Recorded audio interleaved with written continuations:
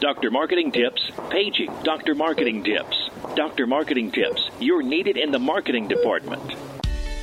Welcome to the Dr. Marketing Tips Podcast, your prescription to the answers you seek to grow your medical practice easier, better, and faster. This show is all about connecting practice administrators and medical marketing professionals with peers working in practices, learning from experiences, making mistakes, and sharing successes. Let's get started.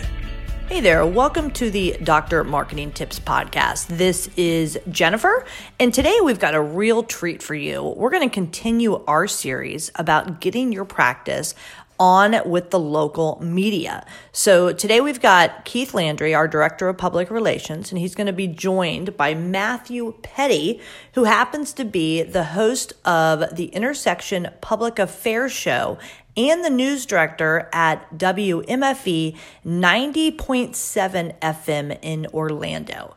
So today you're going to tune in and really hear why owners and managers of medical care practices need to know how to connect with your local radio stations to get your messages out there. Keith is going to dive into what you need to know when it comes to getting yourself on the local media when you're opening maybe a new office location, adding a new physician, or maybe you're implementing some kind of new technology and you want to let your patients know what's going on out there. Now, the thing about Matthew Petty, today's guest, is that he offers a real news radio veteran's insight into how the industry has been transforming to move to more digital content.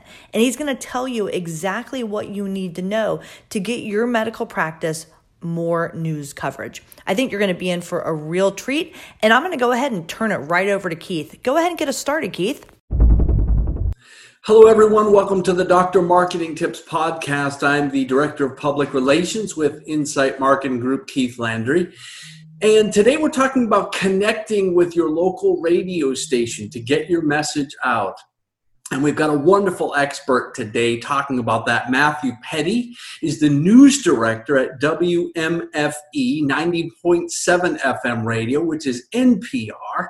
And I want to thank you for being on the podcast today, Matthew. Well, thanks for inviting me, Keith. It's good to be here. You bet. So you've been with WMFE radio since, 2012, doing all kinds of interviews, covering all the news, and you've been the host of their Intersection Public Relations, or rather, we'll call it the Public Affairs Show. And you've been doing that for about 7 years. Yeah, that's right. Yeah, so I wear numerous hats at WMFE. I mean, the nature of public radio is you tend to start doing one job and then you get pulled in a bunch of different directions and you end up doing a lot of different jobs. And, you know, we're a pretty small shop, so everybody has to do a lot of different things at one time, it seems. But, one of my jobs is hosting our public affairs show, Intersection, which is on Thursdays at 12 noon and then repeating at 9 p.m. And so we try and kind of take a look at some of the big stories in Central Florida and sort of wrap our arms around them from a local perspective, not just Orange County and Orlando here, but also, you know, Seminole County, Volusia, out to the coast there, and all the way up as far as the villages as well. So we cover a bit of territory. We do what we can to sort of tell the stories that are important to Central Floridians, and we have a bit of audience interaction too. We'll sort of take calls from time to time and kind of hear from our audience that way too. So our podcast listeners are thinking, British accent, Australian accent. It's actually a New Zealand accent. Tell us about your experience covering radio down under. Sure. So New Zealand is where I got my start in journalism. I went to journalism school in Canada. I got a degree in journalism from the University of Western Ontario in London, Ontario. They have a wonderful journalism program there, really good focus on broadcast journalism.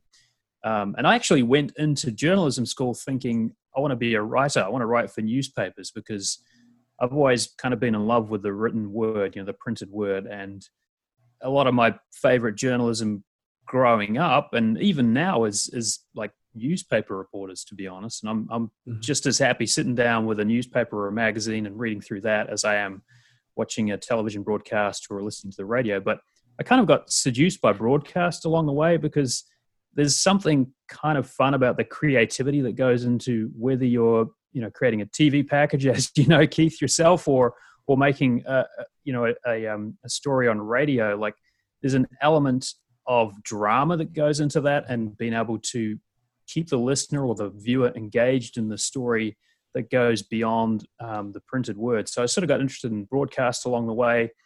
I thought after journalism school, okay, I want to do television now. I want to be a television reporter. But my first job was in radio, and I kind of fell in love with radio, and I've been here ever since. And it's cool because you got that unique accent that really makes you stand out. So that's just, that's Matthew Petty. I know that voice anywhere. So that's really cool. Let's talk a little bit. It's unique. It's sometimes a little confusing. People are like, where are you from? What did you say? Say that again. So it kind of cuts both ways. Interesting.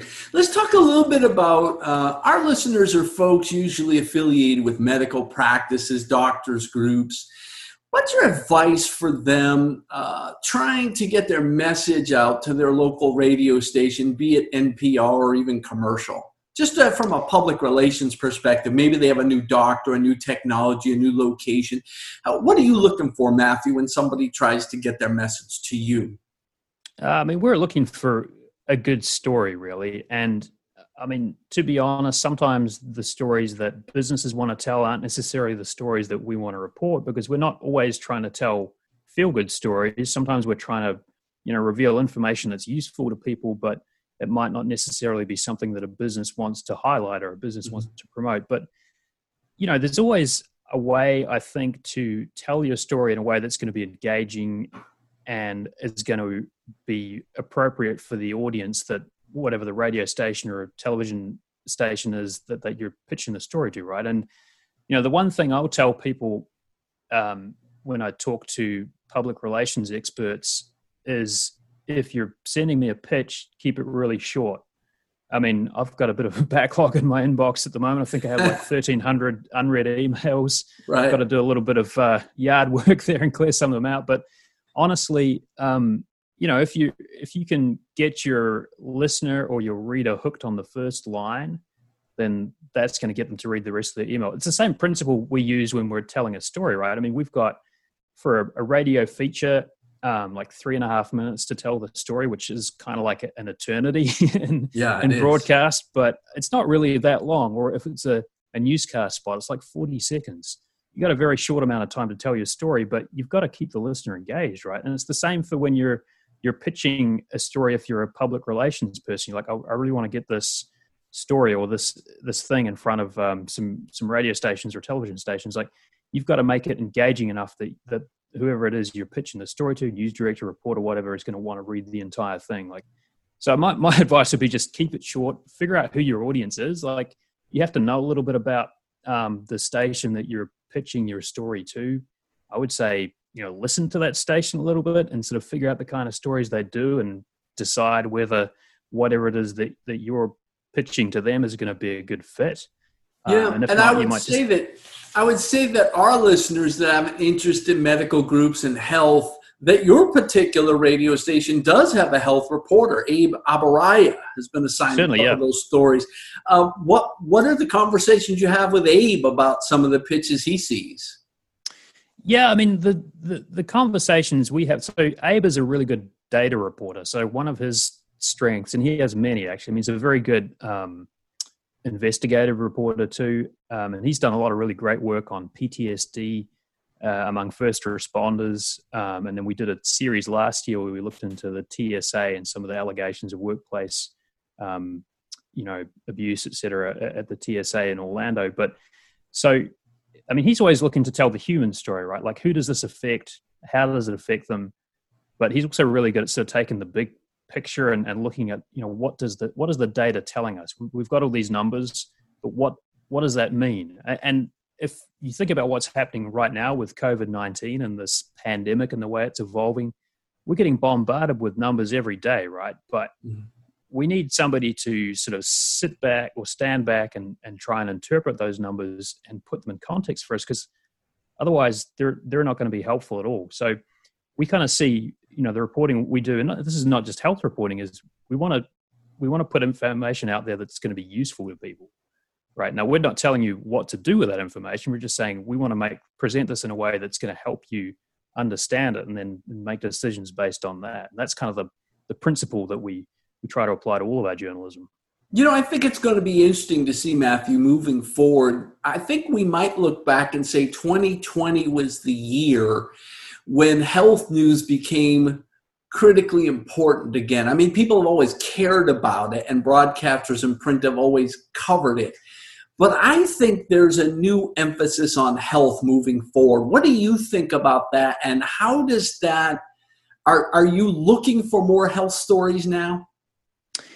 Yeah, certainly. I mean, it's like, it's been a long time since the United States or basically anywhere in the world has faced a pandemic on the level of what we're seeing now. So I think every country, it's not just the United States, we're sort of confronted with how good are our health systems, what's working, what isn't working, and how do we, as reporters, how do we tell those stories? I mean, healthcare, as you know, in the US it's a fiendishly complicated thing, right? I don't think anyone really has all of the answers, and there's politics tangled up in it, there's technology, and then right in the middle of it, there are the doctors and the physicians and the frontline staff who are administering the care, and then the patients, right? And so in amongst all of that massive complexity, you can't lose sight of those stories. And one thing we're trying to do, especially when we look at the pandemic and how we're covering it, is like, how do we sort of humanize the story, humanize those numbers? And I think going forward, definitely 2020 healthcare is a big thing, and people are sort of rethinking that. There could be a seismic shift. Who knows? We'll see, I guess. But it's critical, and I think it just remains to be seen what kind of changes come out of it and how we move forward from here.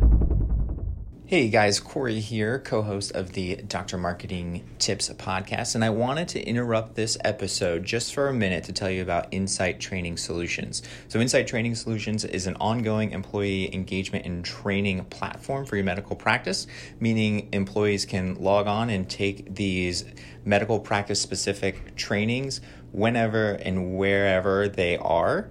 And each training is meant to increase employee engagement, improve practice reputation, and develop some patient service mindsets.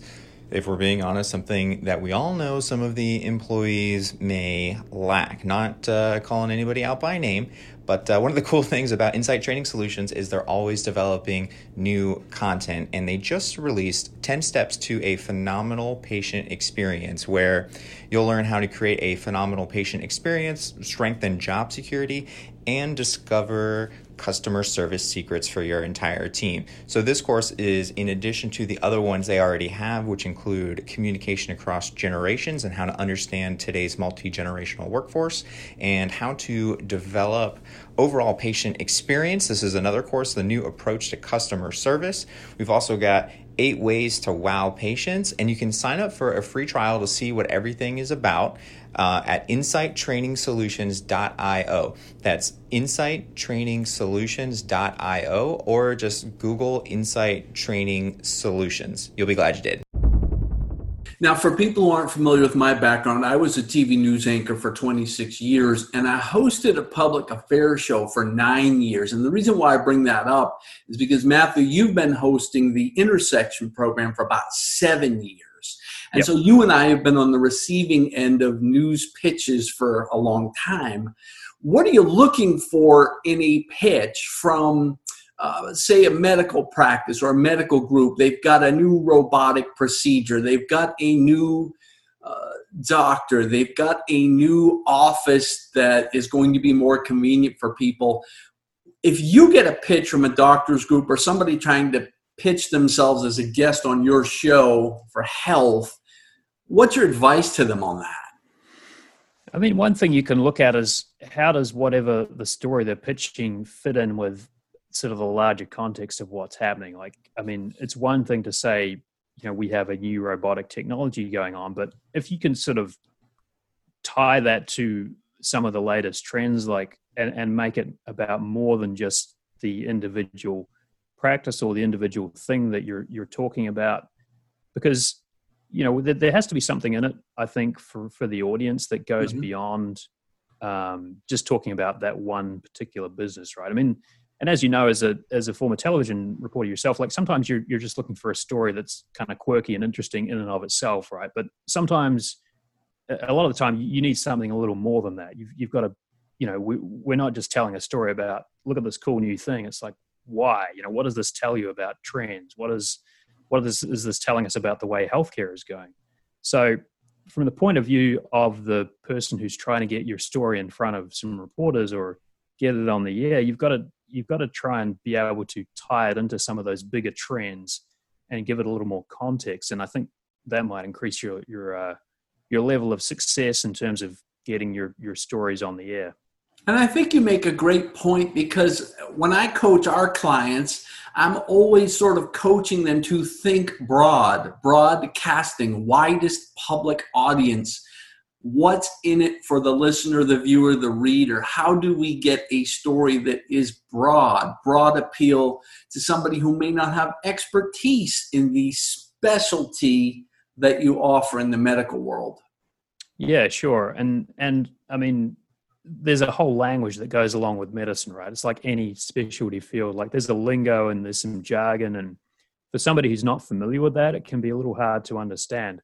I mean, they talk about doctors having bedside manner, right? And that's the ability to be able to take a complex thing, a procedure, and break it down and make it understandable to somebody who hasn't gone through, 4 years of medical school and then another sort of 3-4 years of training after that. Like, you've got to be able to tell the patient what's going on. And in some ways, this is the same sort of thing we're doing in the world of media, right? We're taking these complex issues and trying to make them understandable for people so that they can sort of use that information for whatever purposes they want. But I think that's sort of part of the process you've got to take. If you can take something that's maybe super complicated and sort of break it down and make it simple and tell people why they should be interested, then your chances of success are going to increase dramatically.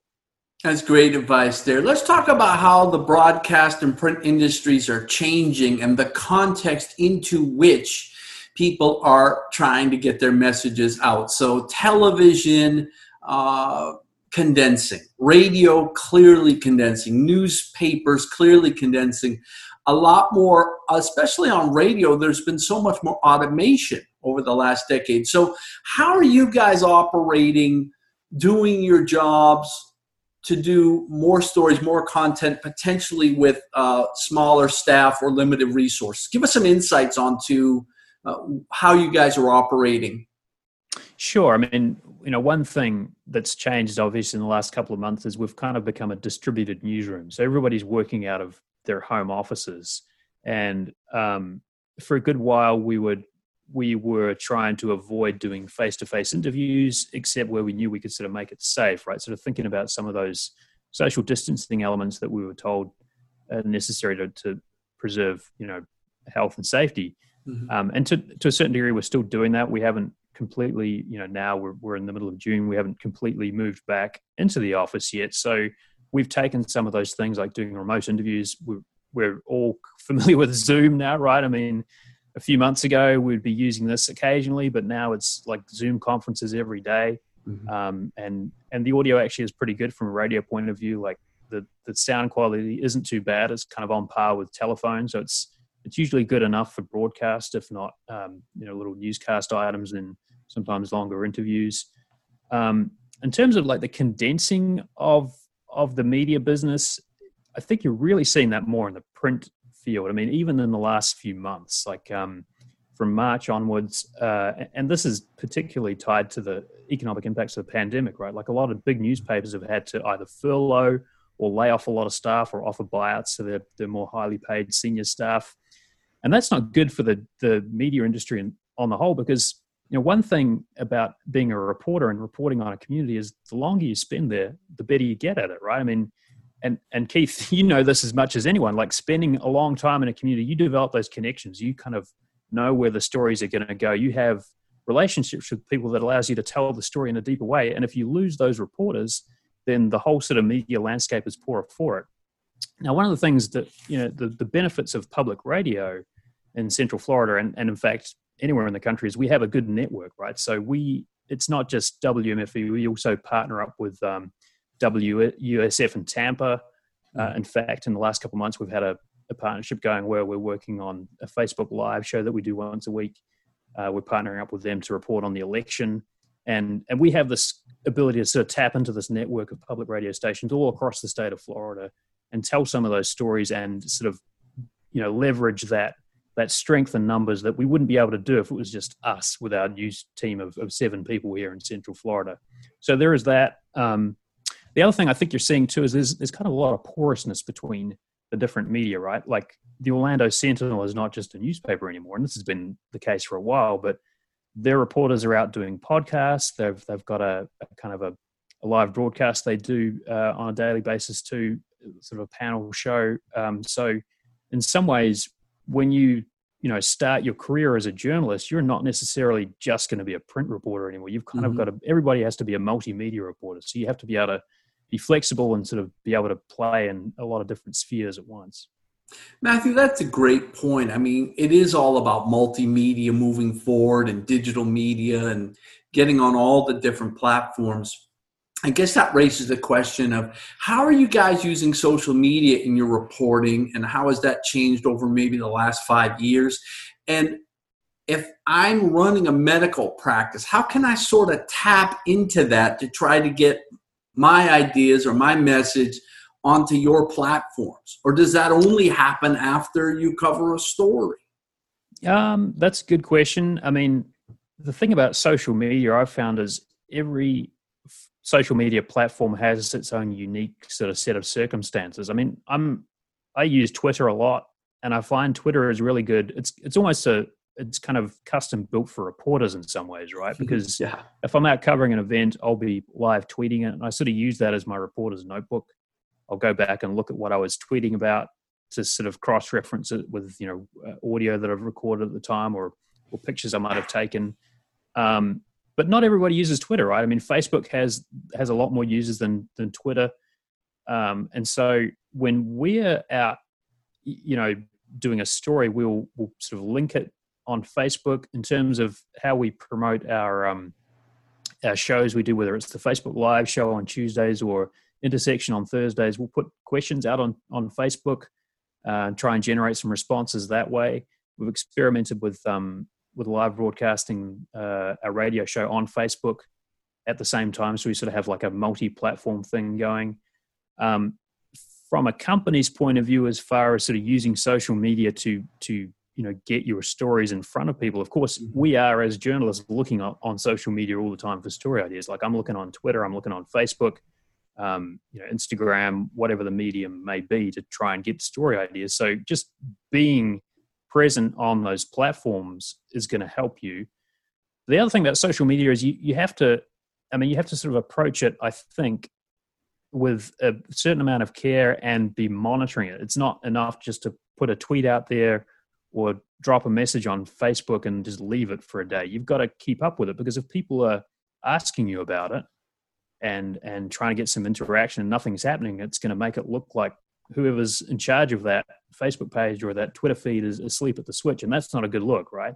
And it can get you in trouble too. So, there have been numerous cases of companies posting something on Twitter or Facebook and thinking it seemed like a good idea at the time, and it gets blown up and it blows back, and then bad things can happen. So you've got to be pretty careful about it, and you've got to keep your eye on the ball. Wow, that is fantastic advice right there. One other thing I want to make sure I squeeze into our time here today is if a medical practice or doctors group wants to look at sponsorship with NPR, because I remember having a meeting maybe 3 years ago or so with one of your salespeople at that time. I remember leaving that meeting struck by how great your demographic is from a perspective of advertising. It's a very affluent demographic, you might say.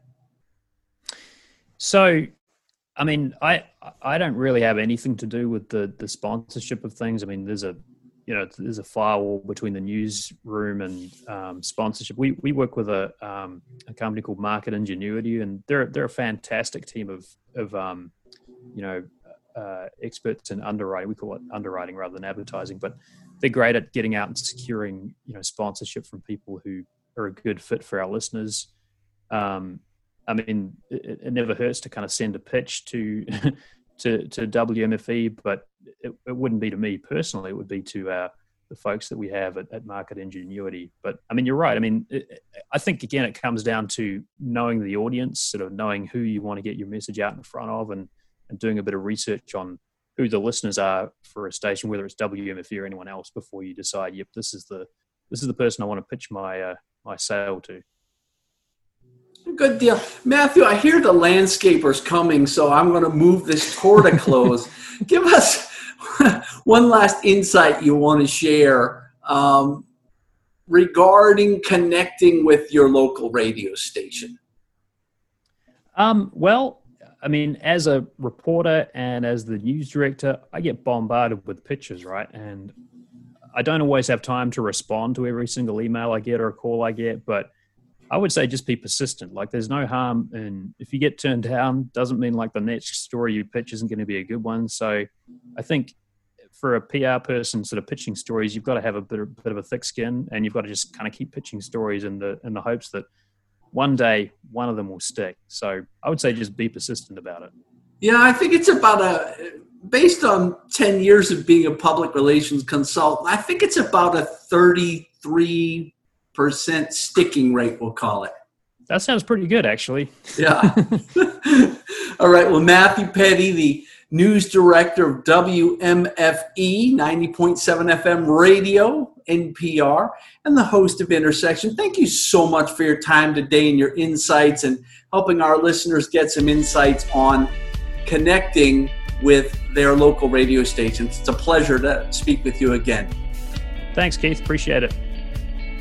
Thanks for listening to the drmarketingtips.com podcast. If there's anything from today's show you want to learn more about, check out drmarketingtips.com for our podcast resource center with all the notes, links, and goodies we mentioned during the show. If you're not already a subscriber to our show, please consider pressing the subscribe button on your podcast player so you never miss one of our future episodes. And if you haven't given us a rating or review yet on iTunes, please find a spare minute and help us reach and educate even more of our medical practice peers. Thanks again for listening, and we'll catch you next time.